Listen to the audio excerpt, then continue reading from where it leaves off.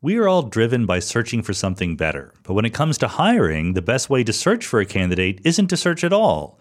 Don't search, but match with Indeed. If you need to hire, you need Indeed. Indeed is your matching and hiring platform with over 350 million global monthly visitors, according to Indeed data, and a matching engine that helps you find quality candidates fast. You can ditch the busy work. Use Indeed for scheduling, screening, and messaging so you can connect with candidates faster. And Indeed's matching engine is constantly learning from your preferences, so the more you use Indeed, the better it gets.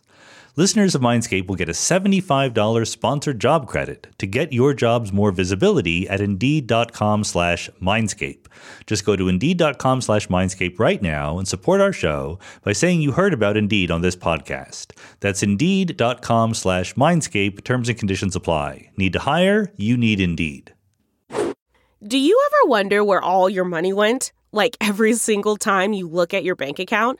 Honestly, it's probably all those subscriptions. I felt that way too, until I got Rocket Money. Rocket Money helped me see all the subscriptions I'm paying for, and it was eye-opening. Between streaming services, fitness apps, delivery services, it all adds up so quickly. Rocket Money is a personal finance app that finds and cancels your unwanted subscriptions, monitors your spending, and helps lower your bills. Rocket Money has over 5 million users and has helped save its members an average of $720 a year, with over 500 million in canceled subscriptions. Stop wasting money on things you don't use. Cancel your unwanted subscriptions by going to rocketmoney.com/Wondery. That's rocketmoney.com/Wondery. rocketmoney.com/Wondery. Hello, everyone. Welcome to the Mindscape podcast. I'm your host, Sean Carroll. Raise your hand if, when you were young, you wondered if it wouldn't be better if there was some instruction manual for being a human being. No matter what context you live in, no matter how you're brought up, there's all sorts of unspoken rules and regulations out there, things you're supposed to know that no one ever actually tells you explicitly, right? So today's guest, Camilla Pang, has set out to do this, to write the instruction manual for being a human being, and she does it from a very unique perspective. Camilla was diagnosed with autism spectrum disorder, as well as ADHD, attention deficit hyperactivity disorder. So when she was a kid, for a long time, she struggled to understand what was going on with her family, her friends. What were the things that other people sensed and knew implicitly that she wasn't privy to, right? And she had to work it out explicitly, figure out ways to understand what was the subtext of what her friends were saying, why people were laughing in certain places, how to have normal conversations. Now, she's been very, very successful at this. These conditions are ones that have varying degrees of severity. Camilla has done very, very well for herself. She has a PhD in biochemistry. She has a book that she's written that is going to be the basis of our conversation today, that recently won the Royal Society Prize for Science Books of the Year. But nevertheless, there's a real difference in perspective. There's some things that some of us take for granted that other human beings, other of our fellow people, have to learn explicitly. So the great thing about Camilla's book is that not only does she go into how people behave from sort of an outsider's point of view, almost like the classic anthropologist from Mars kind of thought experiment. Why are these weirdos acting in these different ways? But she uses science metaphors to explain why people act in different ways. So as a scientist, Camilla always thinks in terms of science. I think a lot of science friends out there are going to know what this is like, are going to be sympathetic here, that you learn something that is crystal clear within the world of science. So, how Bayes' theorem works or how general relativity works. And that serves as a metaphor, as an analogy for the complicated and difficult to understand question of how human beings behave and why they do that. So the great thing about Camilla's book is that it's both interesting as sort of psychology, as understanding how human beings really do behave, but she sneaks in there a lot of science communication, a lot of pedagogy about different realms of science, whether it's psychology or biochemistry or computer science or so forth. And it's always, of course, just interesting to hear about human beings from slightly different perspectives. One of the issues that we have as a species is that we are the only species who writes books and does science, right? So there's sort of not a lot of data that we can get from an unbiased external observer, and listening to different kinds of human beings with different experiences and different perspectives is the best that we can do to understand ourselves just a little bit better, a little bit more fully. So with that, let's go.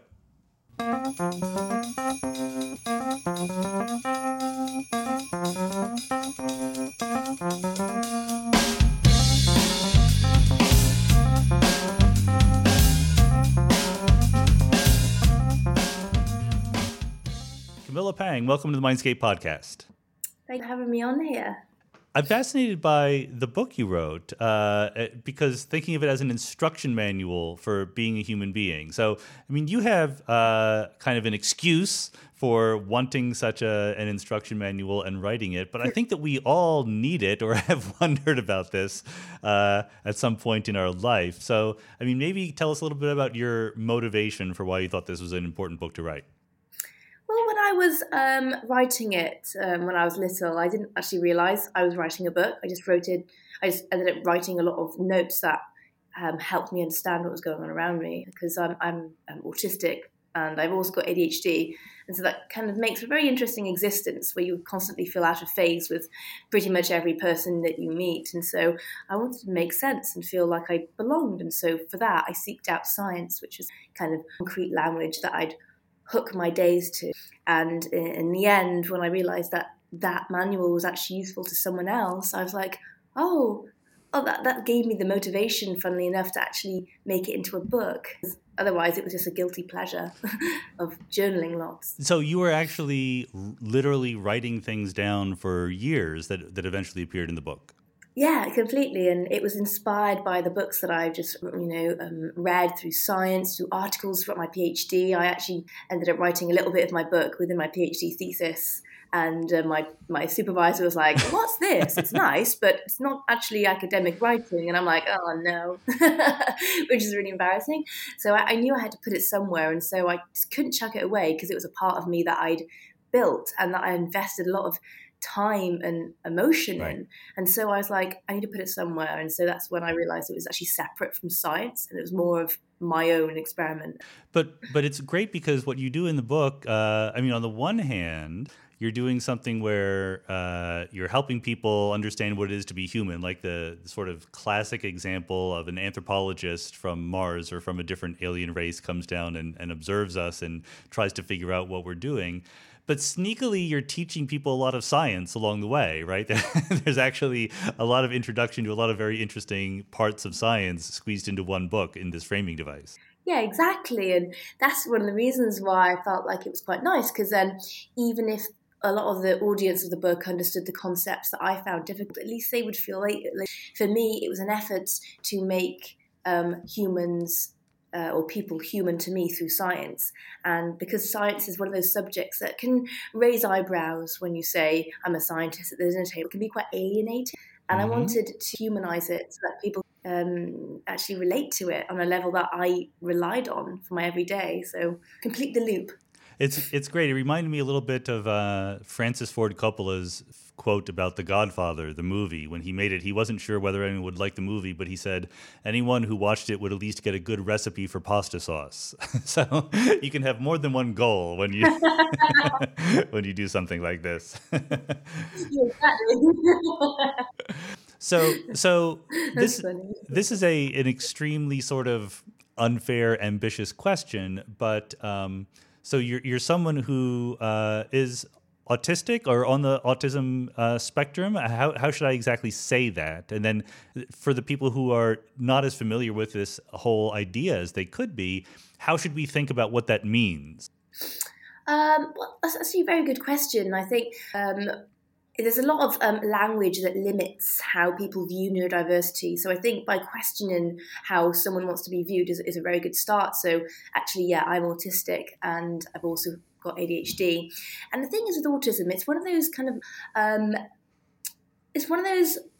neurodiverse conditions that affects social connection. You don't often get the nuances, or it's trying to contextualize things and construct them. For example, abstract concepts such as tidying your room in my case, or understanding someone's intention. You assume that everyone is kind of a neutral agent, but actually there's a lot of hidden rules that people are sensitive to, but they don't speak. And when it comes to autism, you also have no filter of the senses. You have often a sensory disorder. And so what that means is that you get overwhelmed by lots of things that just manage to filter out on the day-to-day basis. And so you get afraid of things that people find silly. But actually to us, it's something that's triggering. Right. I would also like to just mention how how autism manifests in women and marginalised demographics, for example, Black and ethnic minority, is extremely different to how it's benchmarked in white males. So this is another thing itself, is the present itself, because there's a lot of societal pressures and it's quite complicated. Oh, okay, yeah. I mean, but representation is. Yeah, that's a good point that I hadn't really thought of, because I mean, maybe I can ask a little bit more about the connection between these different aspects that you just raised. Because on the one hand, there's the social aspect of trying to understand what is going on in the minds of other people, if your intuitions or expectations are naturally a little bit different.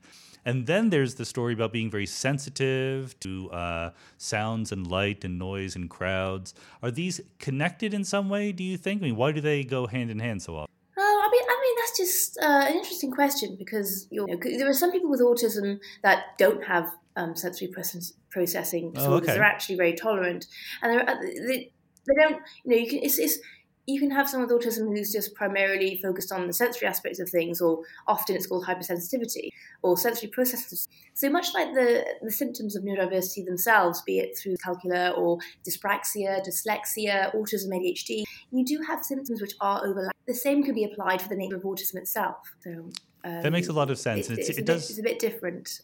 It does seem like we're in the process of just beginning to understand this. I mean, I'm certainly not an expert, but my impression is that the way that the medical psychological community thinks about autism is changing over time as it gets more input from people who are actually autistic, for example. Yeah, no, completely. And this is one of the things I want to challenge is there's a lot of research that has been great for developing methods to help people who manifest traditionally as autistic. But now we are raising the barrier of what autism looks like by raising the voices of those who have it but don't present in this traditional way. So I think the more people that we empower, which is what I want my book to do. I want people to be like, wait a minute, I'm autistic, but I have a voice and I can talk about my experience and not be ashamed of it. Because the more we know about the nature of autism itself, the more we're likely to actually capture that in its diagnosis. Right, absolutely. So great. So with that as the background, let's get into your book, because I thought it was really interesting. I mean, it wasn't just here's a little bit of science I learned about the brain or about autism or anything like that, or even just a bunch of techniques that you learn to deal with the world. It was sort of using science as an analogy or inspiration for developing these techniques. Is that a safe way to put it, you think? I guess so. I think when when you're a kid, you try and find the language which makes sense to you, translate the world into the movements of what you're learning. And I found it quite difficult and quite a bit too abstract to associate myself with any characters on TV or those made through the media or stories. And so I was like, I don't really have that. But I know that when I read about science, it affects me. And I think one of the main things in making your own language when you feel completely out of sync is knowing what affects you and not being ashamed of it. With the fact that the movement of leaves and me kind of going to leaves and questioning their movement and why each movement was irreversible because of entropy was a lot more effective than looking at a Disney movie. And so I think this is where I found my language inadvertently. Yeah, no, that makes perfect sense. It also is going to delay me a second, because now I want to ask about the question of representation of people with different neurodivergent behaviors or thoughts in TVs and movies, because I had forgotten, but there's this great example of Drax the Destroyer in the Guardians of the Galaxy. Did you ever see the Guardians of the Galaxy? I haven't, but no, please do go on. So there is a character who is, I mean, he's an alien, so he's not actually labeled as autistic or Asperger's or anything like that, but many of his behaviors are similar. And one of them was, he takes things very, very literally. And there are people who, who've said, autistic people who have said, that they recognize themselves in him. And it made me think of this incredibly charming little story you tell in the book where someone calls your house and you pick up the phone and they say, I'm calling to see if your mom is there. And you say, yes, she is. And then you hang up the phone. And so is that, Yes, I mean, exactly. Job well done. So is that kind of taking things literally rather than figuratively? Is that one of the ways in which things that you need to train yourself to pick up on what other people mean in subtext below the surface? Yes, oh, yes, big time. Not just subtext, but in the context of when you meet them and how they talk. There's lots of hidden messages that fall out of this interaction between how they talk, context. Right. And this is the thing that I'm constantly trying to tune my attention to make sure I understand what's going on, that people feel naturally. So a lot of it is trying to interpret subtext, and also naturally, I think you can call it a form of naivety, but I don't really assume that anyone has an agenda, because I don't have an agenda. Mm-hmm. So I'm like, hey, I just take you as you are. And so I think there are many people that don't really find that weird, but I'm like, how can you be anything else? So yeah, it's also a thing. You see people. And I think, as you mentioned in a couple places in the book, maybe it's especially difficult because of the particular culture that you are embedded in, namely the British one, where being reticent and understating your feelings is just commonplace. Whereas maybe if you grew up in Italy, where proclaiming your feelings loudly might have made things a little bit easier. Oh yeah, no, it's an interesting one that you mentioned, because in the UK I've had to work extra hard to really tune into the non-verbal in between body language signals that can make a conversation. Right. And so I think it's actually helped me a lot more. It's had to force me to detect those nuances, which probably otherwise would have been masked by actually being transparent and other kinds of. All right, you've playing the game on hard mode. I think that makes perfect sense. So good. So let's. Oh yeah, I had to. No choices. Yeah. What if in 2024 you got a little bit better every day? When you're learning a new language with Babbel, that's exactly what's happening. And if Babbel can help you start speaking a new language in just 3 weeks, imagine what you could do in a full year. Babbel is the science-backed language learning app that actually works.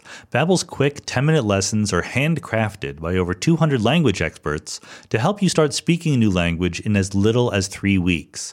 What I like about Babbel is its practicality. It's about talking to real people, ordering food, asking directions. You will put it to use. And here's a special limited time deal for our listeners. Right now, get 55% off your Babbel subscription, but only for our listeners at babbel.com/mindscape. Get 55% off at babbel.com/mindscape. That's spelled BABBEL.com/mindscape. Rules and restrictions may apply. So let's get into the details of these wonderful examples that you use. And I think we probably won't be able to get to all of them, but I picked out some of my favorites. So you open the book talking about decision making and machine learning. And we all make decisions, and that's a tricky thing. But you draw this wonderful analogy with supervised versus unsupervised learning, boxes versus trees. So tell the audience, why has it been helpful to be inspired by concepts from machine learning when you're trying to make decisions in your everyday life? Yeah, so basically when I was probably I'm like 10 years old, when I was trying to make sense of things, humans naturally want to pigeonhole everything. And this I took to the complete extreme, to the point where I got fooled of it being a continuum. Right. And so it makes a difference between having lots of different it makes a difference between being like, I'm either this, and this, versus knowing what the options are in the context of what you're actually doing. So I was like, I don't feel like these boxes that I'm putting myself in are joining up, and I feel a lot of anxiety about it. And so I had to find another way to kind of navigate through events that aren't predictable or deterministic, because that's just life. And so I thought, well, I need a different approach. and to not be so classified in it. And this is when I looked about unsupervised learning, where you start from the data, and from that you have to cluster, depending on what you have, to then make a decision that naturally converges to a certain. Whereas if you have a preset kind of conditional already there, really difficult to kind of engineer that on the spot when things go wrong. So this is what led me to looking between box-like thinking. Yeah, so I'm actually not an expert. Certainly, no one thinks I'm an expert in machine learning. So, I mean, maybe we can just talk about that for its own sake just for a second. So it sounds like there's a version of machine learning where you start with some categories. The picture is either a cat or a dog, and you train your algorithm to distinguish cats and dogs. But then there's another version where you say there's a bunch of pictures and, just try to classify them. Is that the distinction that you're drawing here? Yeah, exactly. Yeah, so you have, you've got classification where you have preset labels for each image or each kind of like event that you're thinking of doing, and you have, and then that's a plan. You've got unsupervised learning, looking at the data and to see what patterns or boxes it naturally falls in. So you might even have a squirrel in there. It depends on what the data shows, as opposed to you trying to fit the. But as you say, I think in the book that. The OCD aspect of things, obsessive compulsive, is happy with the boxes, right? Like if you're told ahead of time, here are the boxes, here are the categories into which the world falls, that's something you can easily sympathize with, but it's not good all the time because sometimes the world surprises you. Exactly, which is one of the reasons why it's not like one or the other. I wanted to highlight both. I think there's a bit of a fallacy where people try and think, to think in box thinking, I can't think of tree thinking because I won't be a proper box thinking person, or vice versa. Like everyone likes to be quite essentialist in how they do things, because then it makes them feel like they're doing it properly. But most of the time, you just need to just mix it up on the go, and that's how you're doing it properly. It's a great point. I mean, it's similar to something that Thi Nguyen said, a philosopher that I had on the podcast, that he's a philosopher who thinks about games and also how they relate to the rest of human culture. And he says that there's a danger in gamification because there's such a pleasure in having clear goals and rules, and so much of a pleasure in that we perceive them when they're not there, and this clarity of values and goals can make it hard to understand subtleties and nuances. Yeah, much like when you read the works of fiction, games and gamification can provide that essential closure that reality and science can not give us. I mean, humans crave that sense of closure so that we can know how to act and to reaffirm that what we've already thought is good. So I think this whole kind of search for meaning is very much supported by studies from 1944 and the humans' kind of tendency to seek meaning and narrative. Actually, I mean, that's a great point, which I hadn't thought of. The connection between the gamification in terms of rules and rewards is compelling because we like that sort of clarity. But what you're saying that we like fiction, we like stories because there's sort of a narrative arc and there's a payoff and there's a conclusion, and life isn't always like that, and we should maybe resist the temptation to make life too much like a compact 3-act Hollywood structure. Yes, I completely agree, and I could talk about this for quite a while. It's a subject that I'm very much interested in, and I think potentially, don't quote me on this, but this is something that's kind of stirring in my head when people I asked my dad about this actually, because he's like, I don't know, he's like 56, 57, and he didn't grow up with the internet, whereas I did. And so I feel like a lot of people these days feel like with so much information, we have everything we need. Therefore, where's the answer? It's almost like seeking answers through this space of information versus living them out through. And I think that can be quite toxic. And so that whole craving for closure is potentially increased, or the expectation for closure is higher because we have more data. But that doesn't mean it's good data. Well, that's the thing. Like when you get a lot of data in, some of it will be misleading, which brings up the next point I wanted to mention, because you mentioned in this chapter that one of the lessons from thinking about machine learning was to embrace the possibility of error, that your conclusions are not always going to be true, and to be willing to update them. Yeah, completely. I think that's in my which chapter was that? Chapter 9? 9? How to Learn from Your Mistakes. Was that the... Oh boy, I'm not going to remember, but I did. You have a wonderful chapter that I want to get to next on Bayes' theorem and empathy. Maybe that's the one where we should go to, because well, give me your version of Bayesian reasoning, because I love it and I've talked about it on the podcast many times, but I will never tire of explaining it. No, that's good. Well, the more I read about it, the more I realise that if I humour myself into going completely Bayes, not even thinking about anything else, I will quickly end up doing exactly what I would have done 10 years ago. And I think it's a very interesting model to use, especially when you contextualise whether something will happen or not, if you have no sense of context, or if you want to kind of predict what will happen. However, it assumes that determinism is based on what's happened before, but it's not just about that. And so which is one of the reasons why I absolutely loved constructor theory, because it enables you to see the outward projection of what could happen based on what can and can't, physically in the laws of physics, compared to what's already happened. So the more I read about it, the more I realise how useful it is in looking at events that precede certain others, but it's quite limiting. And I think the more we try and model the chaos and for intelligent systems, the more we realise that we might hit a wall quite quickly. Okay, yeah, I completely I see that the point you're making. I mean, one of the features of Bayesian reasoning, which is both a pro and a con, is that you have some explicit priors, right? It's both a pro because you're not starting from scratch every time you look at a new phenomenon. It's a con because you can miss important things if your priors are too strongly pushed against them. I mean, have you?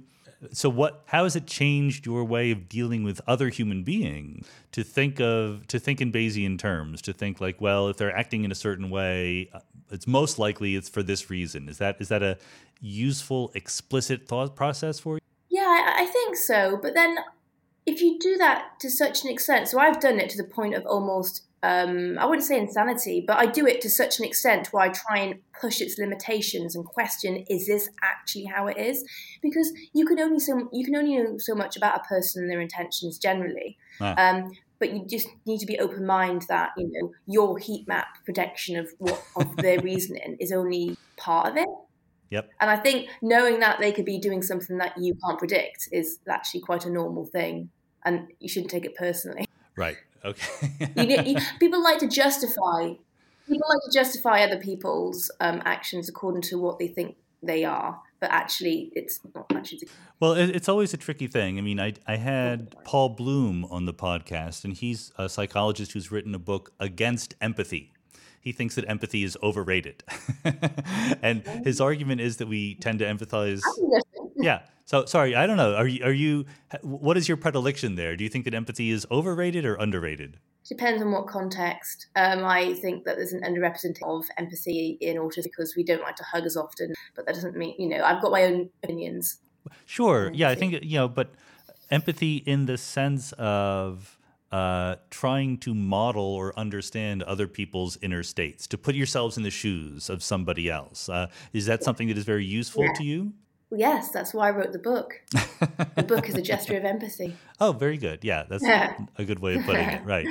Yeah, but Paul's argument is that because we're better at empathizing with people like ourselves than with people who are very different, we can trick ourselves into thinking we're being good human beings, whereas we're actually just prioritizing people who are like us. We should guard it. He wants to put rationality in opposition to empathy and such. Yes, actually, that's a good point. I think, that's pretty cool. I think he makes a good point. There's an affinity bias in empathy because you have this, if you have something in common with someone, you're more likely to feel like you can predict what they want and therefore connect with them. But, that's it's exactly right. Yeah, quickly an echo chamber.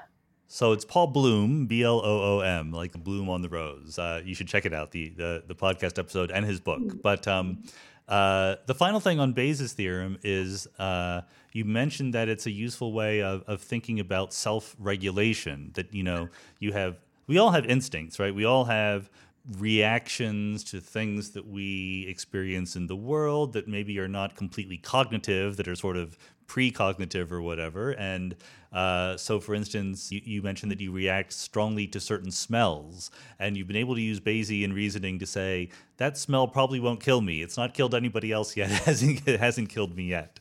And is that kind of updating really effective for you? It is, actually. Yeah, no, definitely. It helps rationalize triggers that are there. There's the thing is with autism is, especially with what's it called? High functioning autism, or autism that isn't presented as dramatically to other people. That isn't because we feel it any less. It's because we've created mechanisms so that we can feel our triggers and try and internalize them and process them so that we look normal. So I know that the smell of smoke won't immediately kill, but I know that it triggers me. I find it very stressful, but it occurs everywhere. Okay. Sure. And I think about, the base level rate of inhaling a tiny bit of, pollution, and, am I going to die there and then? Well, if so, then it would be in the news. So I try and kind of talk myself through the kind of incidents of, what's happened before, what's the likelihood. So I use Bayes' theorem to rationalize whether to be worried or not, and it can help reassure me when I'm triggered. I wonder if this is helpful to people who are not autistic in empathizing with people who are, if you want to put it that way, because it does sound like you have to work so much harder to sort of regulate yourself in a much more explicit and cognitive way. It just sounds exhausting to me.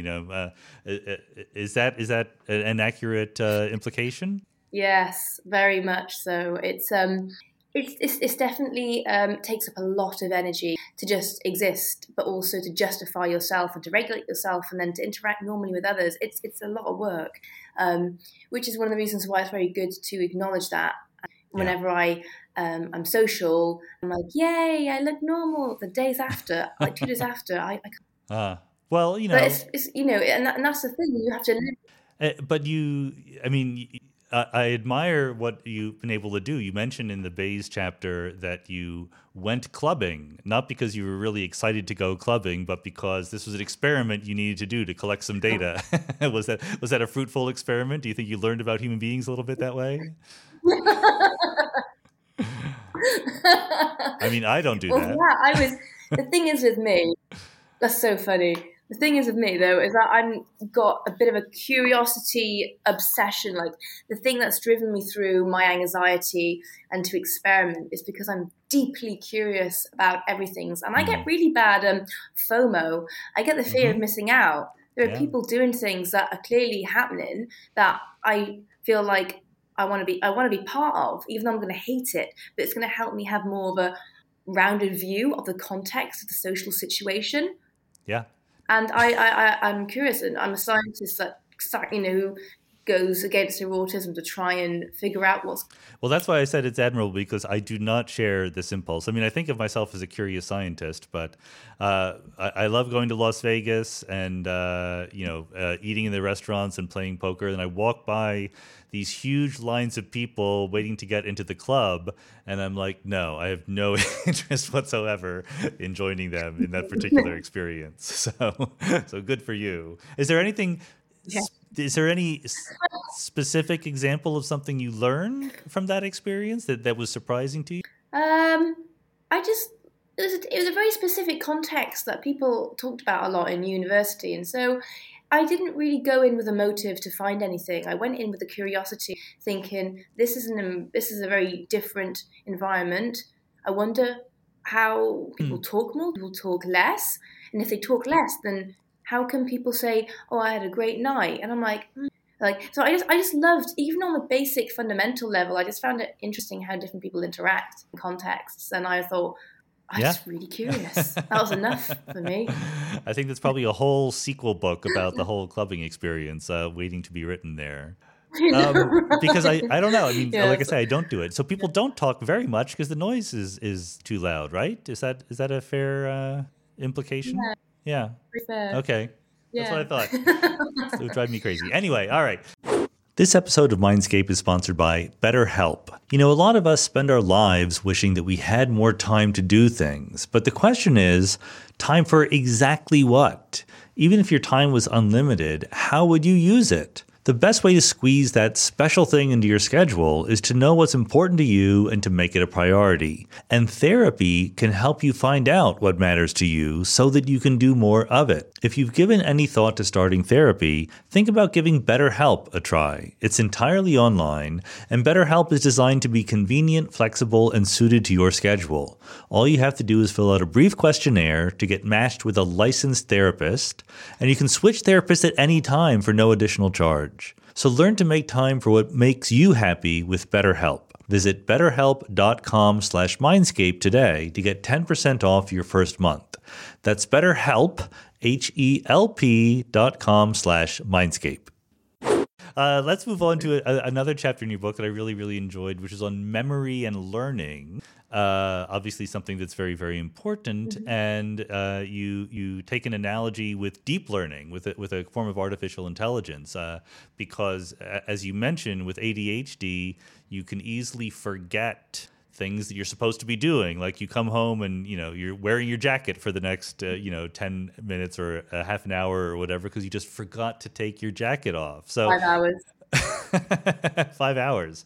So, how has it helped you to think about deep learning and artificial intelligence when you think about how to get your memory working as it should be?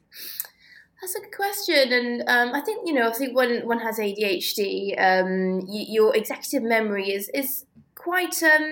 It's a bit like those Mario games that you see where he's jumping from platform to platform, and sometimes it comes together in one line, and most of the time it's just away and they're circling around each other, and you're trying to catch yourself in the middle so that you can focus on something. And for me, when it came to making mistakes, you make mistakes on such a frequent level, you are constantly having to self-reflect so that you can focus.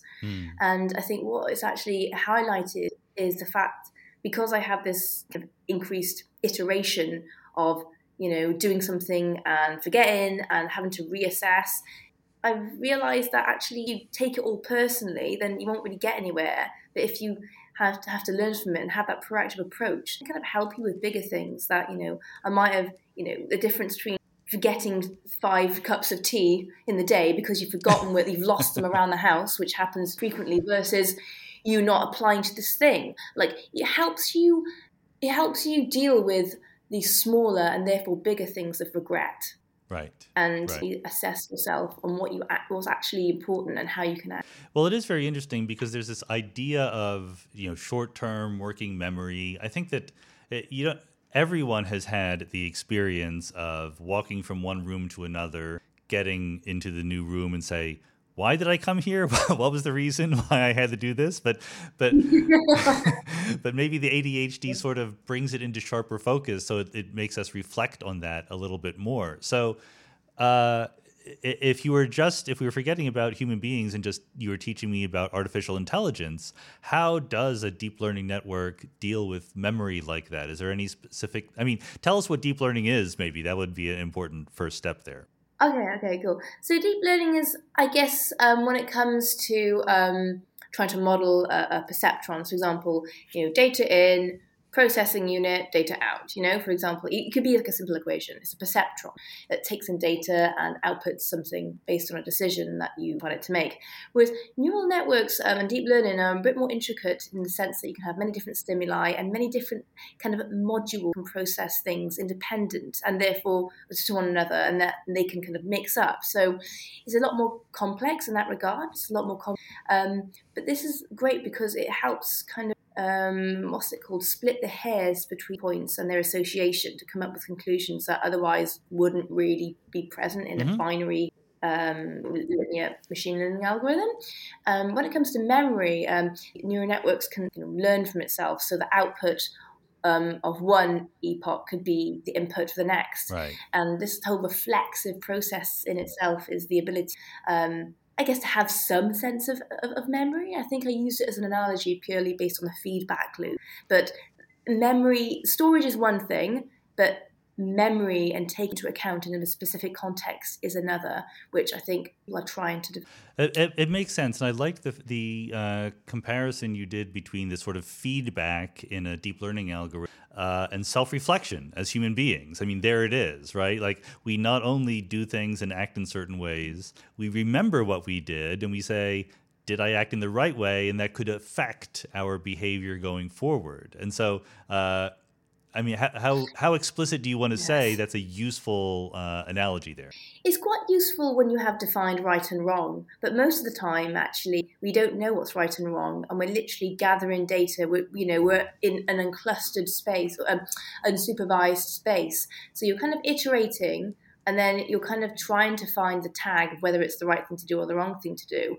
And I think that's probably one of the hardest bits, is that with the computer, you can't, we've defined right and wrong for them, but with us is actually a lot more nuanced and complicated, because not only are we having this feedback loop, we're also trying to define what is right and wrong based on the emerging data.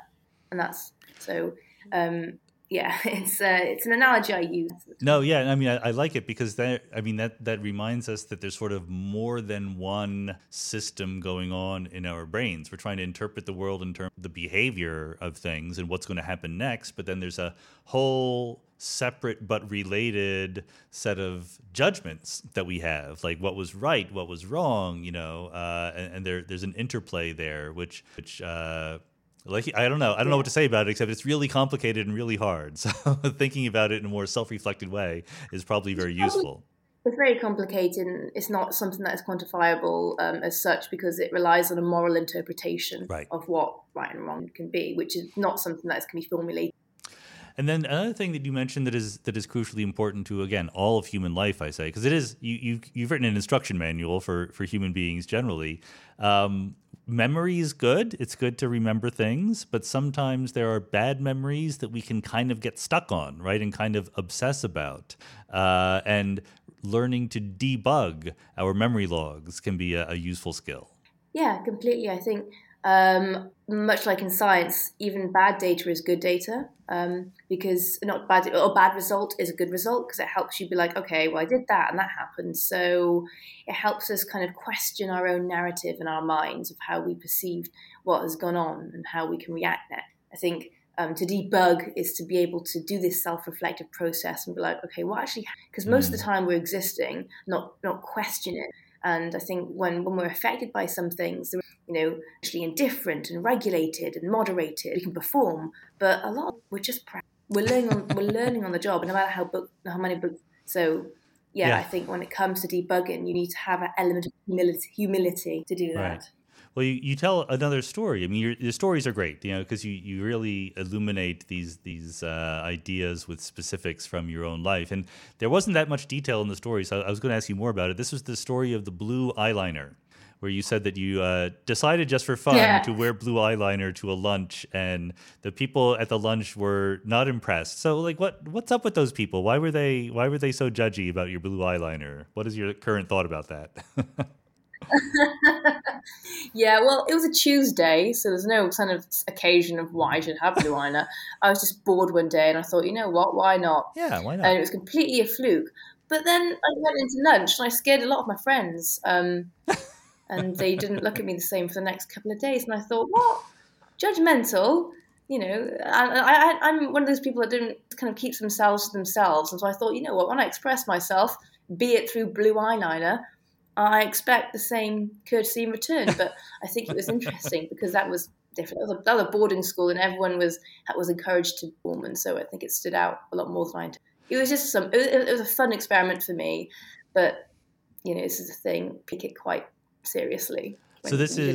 So how old would you have been when this happened? I was like 15. Yeah, okay. It's a very judgy age, right? We would like to hope that people who are 25 would have dealt with it better maybe than 15-year-olds just are right on the cusp of figuring out what is appropriate and allowed and bad and so forth. And so you stepped outside the lines and they came down on you. Big time. Wild. Well, it makes me think that there's lessons here once again. There's lessons not just to help autistic people navigate the complexity of human interaction, but to help everyone be a little bit more empathetic. Like, I mean, that story really, I reacted very strongly to that story. I know it's a silly, like, 2-line story, but I really was angry at these people who judged you badly. Why can't we learn to just let people wear whatever makeup they want? And, if we like it, that's great. If we don't like it, that's not so great. But it's just a reminder of how incredibly judgmental people are about other people's personal choices that are utterly harmless to them.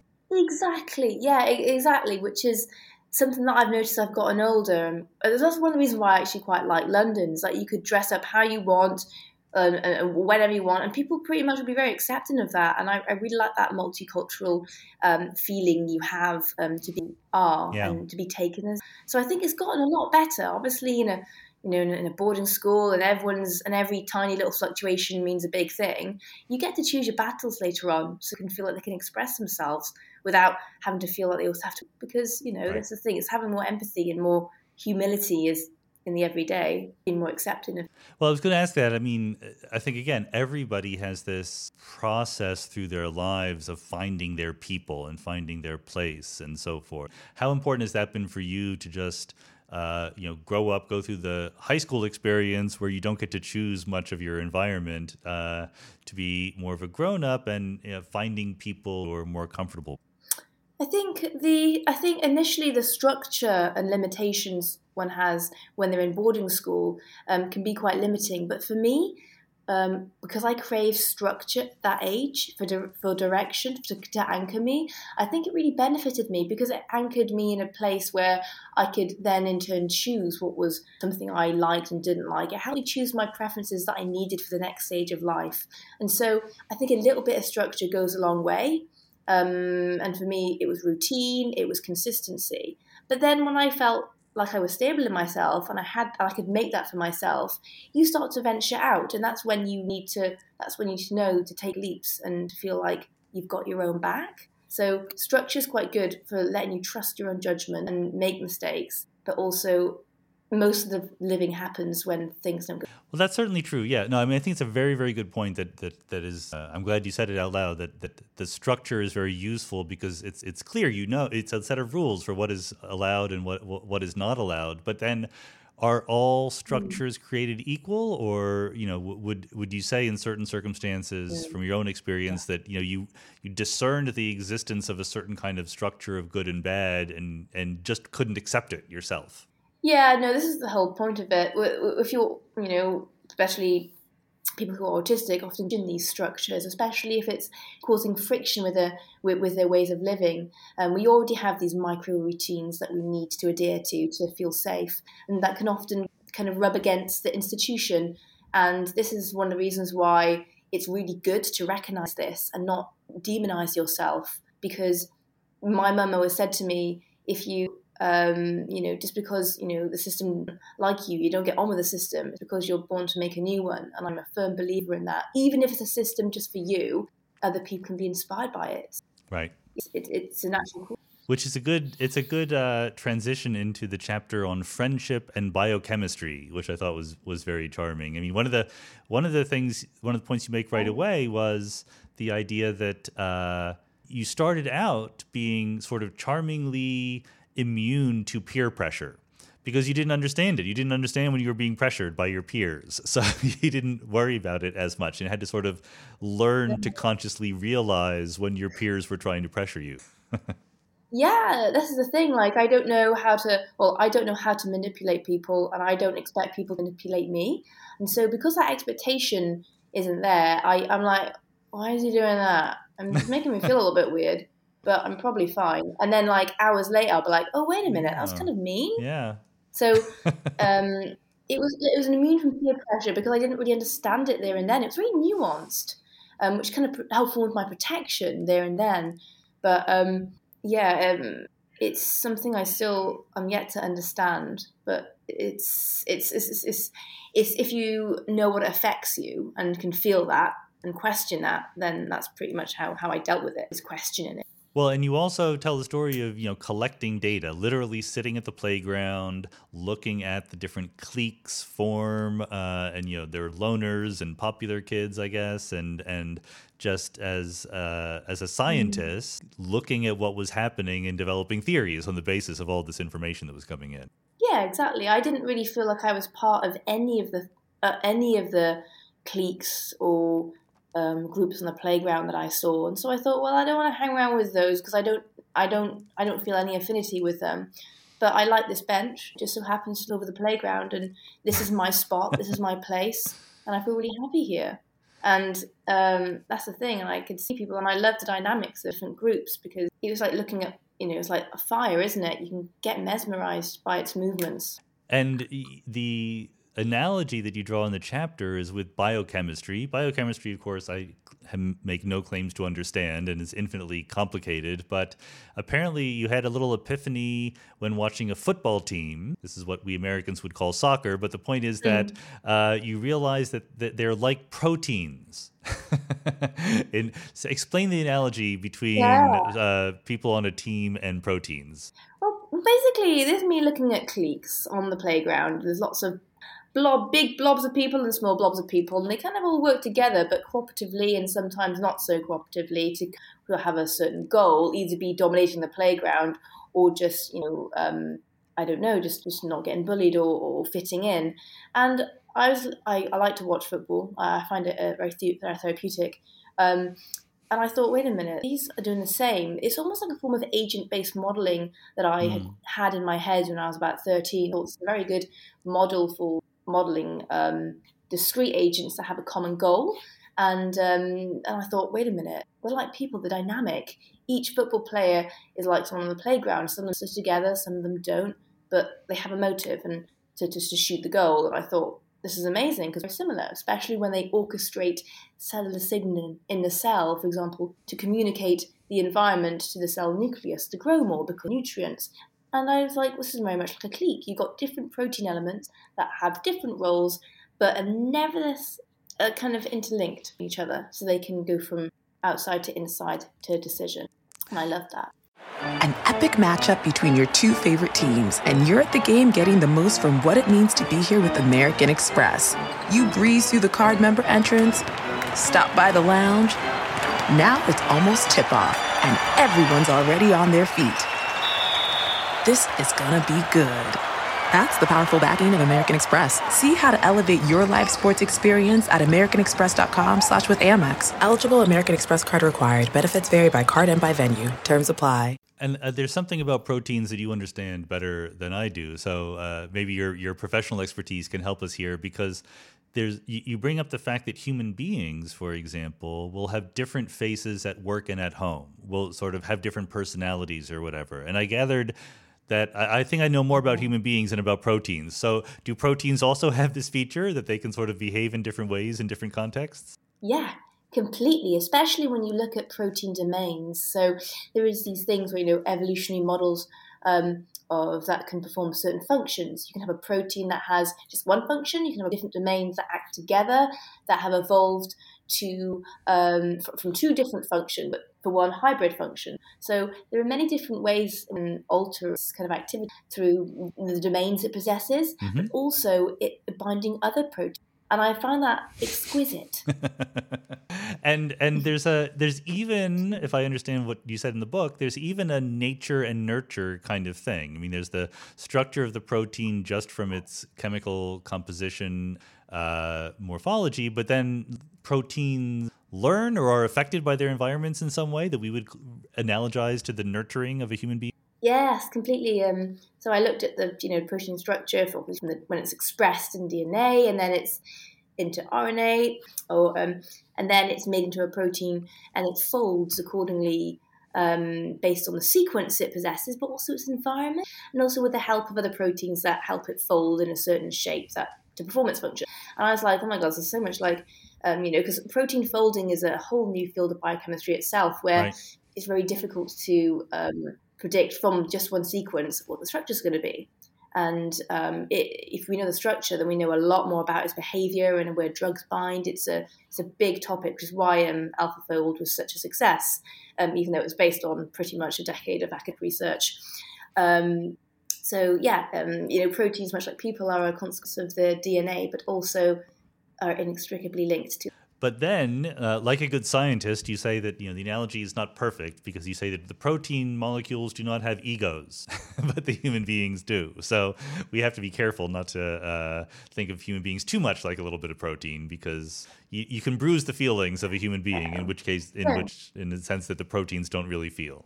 I guess so. I mean, one can interpret many ways in this analogy, but for me, it's about to highlight the biological versatility between how a protein can perform in different environments and it be beneficial to the cell. For example, not to bring up cancer in a positive light, but it definitely uses this mechanism of it's called protein promiscuity, to try and alter the functions to adapt to its environment. And I think we can learn a lot about how biology adapts so that we can kind of let loose of the ego and actually express ourselves in many. So it's actually called protein promiscuity?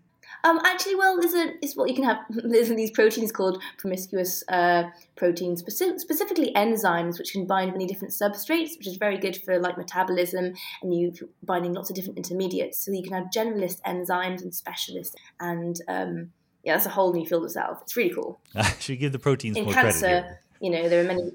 Yeah.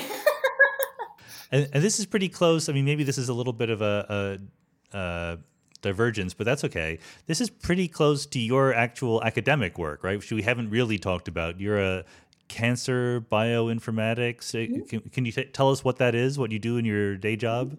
Yes. So basically, I'm a scientist looking at the genomic and proteomic data of cancer evolution. So the unique thing about it is that there are there's lots of different data. There's lots of layered multi-omics of what a cancer is about. At any one time point. However, that can change dramatically throughout its evolution. So the great thing about my work and what I love about it is the fact that we have data at different points in the tumour and at different time points. So the lab that I collaborated with is called TracerX, and it's at the Francis Crick Institute. They've done a remarkable job in making the most of static measurements to monitor the system by actually taking these measurements at different spaces and time. So, and from that, we try and find a convergence within these time points on which mutations converge to protein structures, aka throughout cancer evolution, what are the proteins that are most affected at different time points? And that helps us prioritize a bit more about which are responsible for resistance.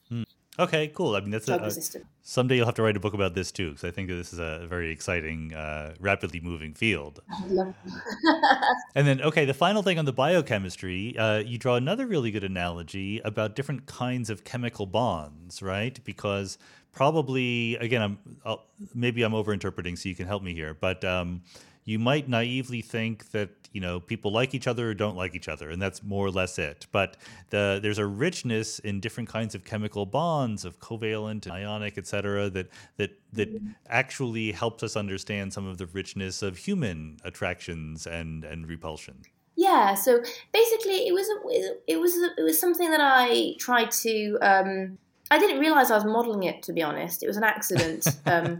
In English, someone asked me about the relationship between two characters in a book, and for me, it wasn't about the kind of cursive nuance. It was more about like the mathematical formulae. Because if you ask me what a relationship is, I'm like, okay, modeled throughout time, and for me, it was tan X, and everyone laughed like big time. They thought I was taking the Mickey, but I was like, no, this is actually a solid answer. You just don't realize it yet.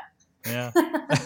And then I started to realize that these different bonds were actually a dynamic equilibrium between attachment and detachment. And I was like, wait a minute, they're just like chemical bonds. And so I spent time just kind of looking at the chemical bonds I learned in A-levels or GCSE, and also the different people that I knew. And so I spent a lot of my time mapping what I thought I knew into what actually happened. And I found that actually there was quite a lot of interactions, be it ionic or covalent, and quite a lot of them hydrophobic. So. Well, no, expand upon the hydrophobic bullies a little bit, right? Because people probably don't even know a lot about what it means to be a hydrophobic molecule. Well, like You have these cliques of people that are scared to interact with anyone else because it might affect their reputation, and they're only content when they're together because they have the commonality of not wanting to interact with anything that's different. Well, oil molecules are the same. If you drop oil and water, they cage together because it's more, it's more thermodynamically favourable. Because to interact with water, if you're non-polar, is a very difficult place to be. You're like, well, I've got nothing to grab onto. I'm just gonna, cage with my with someone that's similar to me. So a lot of bonds were based on kind of looking at the different atoms and sharing electrons and pulling them apart and together. With this was actually quite different. This was kind of an active of polarity.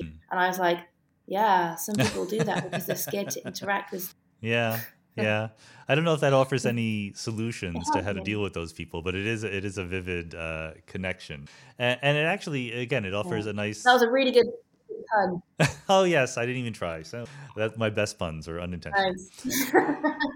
And it slides right into the last thing I wanted to talk about, which was your chapter on etiquette and game theory. I'm a big fan of game theory. I love it. And etiquette is tricky. It's a hard thing, especially, like we said, in British cultures of all places where there's a royal family and all the way on down to the hoi polloi.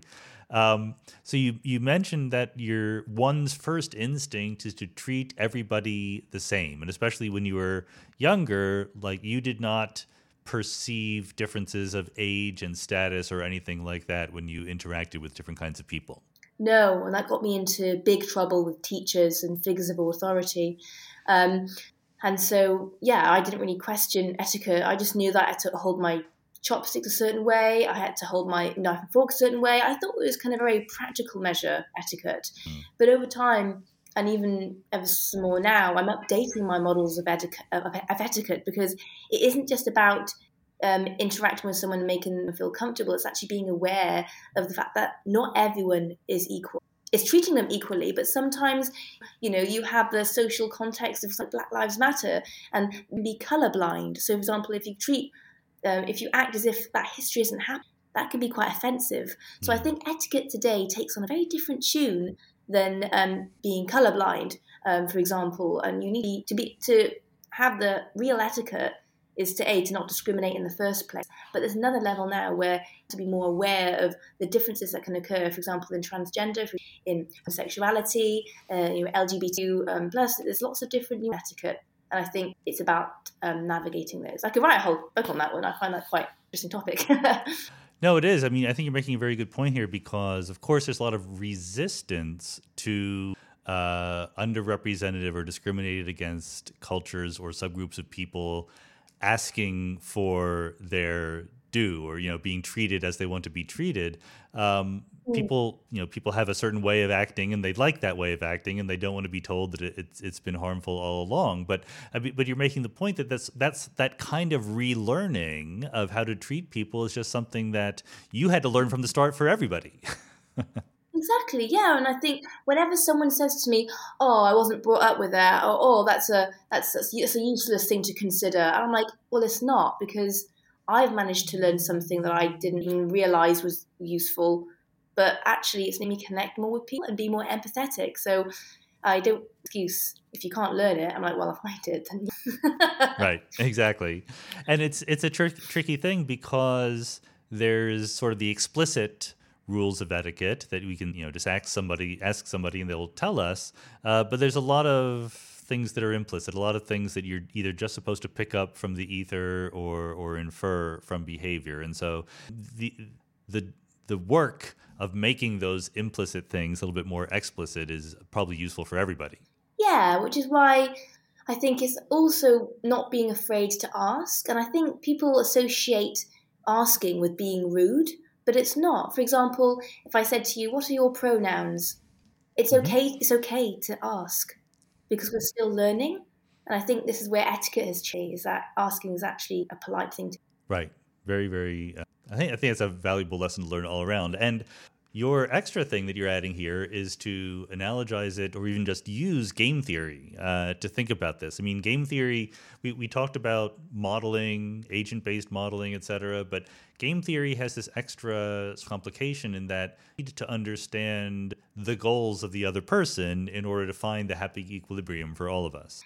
Yeah, completely. And I think it's about knowing that there is more to an event happening than just what you want. And this element of cooperation is basically a very innate in human evolution. We as much as we like to be individualistic and independent and productive and all these buzzwords, ultimately we're doing it because we're doing it for love. And I'm a bit of a romanticist when it comes to this kind of thing. I think everyone ultimately wants to make sure that their family is happy and well fed. And even though we might be territorial over our land or this, but ultimately it's to a togetherness that it can't be modelled. But I think when it comes to etiquette, it's the absence of game theory. It's doing things just because that's kind of... And in game theory, there's different kinds of games depending on what the payoff structure is, right? There's prisoner dilemma games that, I've done podcasts on game theories, and it's remarkable richness of possibilities. I mean, how explicit are you in thinking about, this interaction is this kind of game, or is that just sort of background knowledge that is more implicit? I go into conversations with no agenda whatsoever, and so I spend my time trying to decipher what games people are playing. Got it. And that can be exhausting. So yeah, that's where I come from. Like, okay, what game are you playing? Are you playing any game? Oh, you're not. Okay, that's nice. We can be friends. Right. Well, it's quite a journey. You have a PhD. You've written the book. The book has won prizes. You've been pretty successful at figuring this out. So I think I hope that people do read the book, because one could see your sort of current success and not realize what it took to get there. I mean, you mentioned in the book that you felt human for the first time when you were around 17 years old. And that's a difficult thing to imagine having to go through. Oh, thank you so much. Yeah, no, I appreciate you saying that. It did take a lot, but I had nothing to compare it to.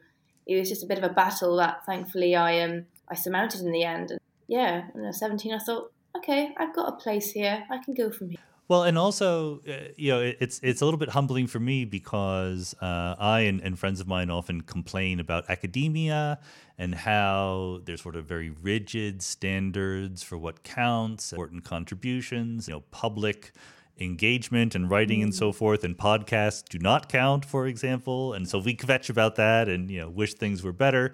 And like you mentioned with your PhD thesis, you've done this all while being autistic and trying to learn how to wear makeup and things like that. And so that's just an extra layer of expectations and learning that we all have to fight through a little. Yeah, no, thanks. It is true though. I think ultimately it's just I'd like to think that it's living the inevitable of what a lot of people feel anyway. But I think the ability to kind of say it out loud is something that people find very useful because they can relate to it, which is what I like. And now that you've written the book and it's out and things like that, and you're still doing scientific research, et cetera, I mean, what are your feelings about balancing those different kinds of engagement with the world? Do you think that you're more attracted to one or the other, or are you devoted to the idea of doing everything at once? I love both careers. Yeah. I think it's an honor to be able to be a scientist and express that and mix it up with the books that I read to create something that I hope will be more informative. So I love that process, both of them. Yeah, I feel. That's good to hear. I'm looking forward to what comes next. Camilla Pang, thanks so much for being on the Mindscape podcast. Thank you so much.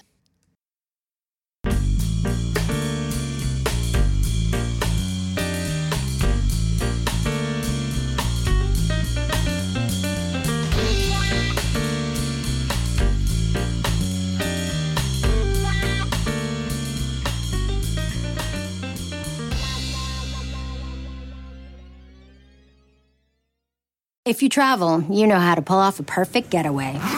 You know after you enroll with your Delta SkyMiles Platinum American Express card, you get up to $10 back monthly on U.S. rideshare purchases with select providers, like a car to the airport. You know which remote retreats have the best herbal baths, and where the Wi-Fi password is rarely used. Because you're the escape artist. It's why you're a Delta SkyMiles Platinum American Express card member. If you travel, you know. Terms apply. Purchases must be on card. Visit go.amex/you know.